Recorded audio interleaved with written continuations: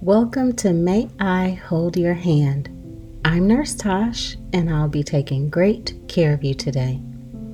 If you followed me and listened for a while to Pregnancy Weekly, you'll notice that there's been a shift in language from the fetus or the mother and saying things of that nature.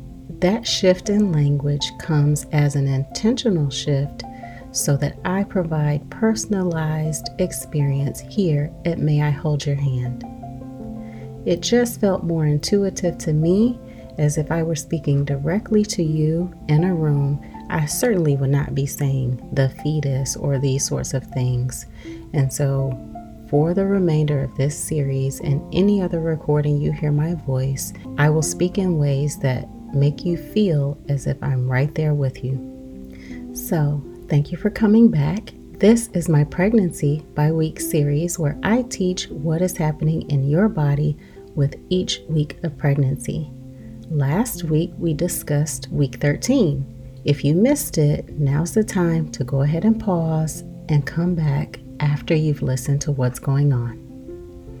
It's week 14. Your baby is now the size of an apple and covered in fine hair called lanugo. They may start to develop a preference for sweet taste, and its movements may be visible when looking at your belly. As usual, your baby is growing fast and developing more each day. Their heads are still large in proportion to their bodies, but their little body is beginning to catch up in size. Your baby is also developing more detailed facial features such as eyebrows, eyelashes, and tiny buds that will become teeth. Your baby is swallowing amniotic fluid and producing urine. Their liver is producing bile, which helps break down fats in the digestive system. How are you? Well, you may be starting to feel better, as some of the early pregnancy symptoms such as nausea and fatigue may start to subside. Your uterus is expanding and may feel a slight bulge in your lower abdomen if you placed your hand there. Your blood volume is increasing and your heart is working harder to pump blood to your baby. You may also be experiencing some skin changes such as darkening of the areolas or a dark line called the linea nigra down the center of your belly.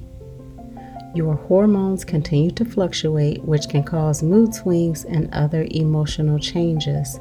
So it's essential to continue taking care of yourself during this time by eating a balanced and nutritious diet, staying hydrated, and getting regular exercise. You should also attend prenatal appointments to monitor the progress of your pregnancy and receive any necessary medical care. Thank you for joining me for this week's Pregnancy by Week series. Next week, it'll be week 15, so be sure to come back and learn what's happening. As a reminder, this is not a substitute for medical advice or professional health care. So if you suspect that you might be pregnant, contact a licensed obstetric care provider so that you're able to get the care and attention you deserve. Bye-bye now.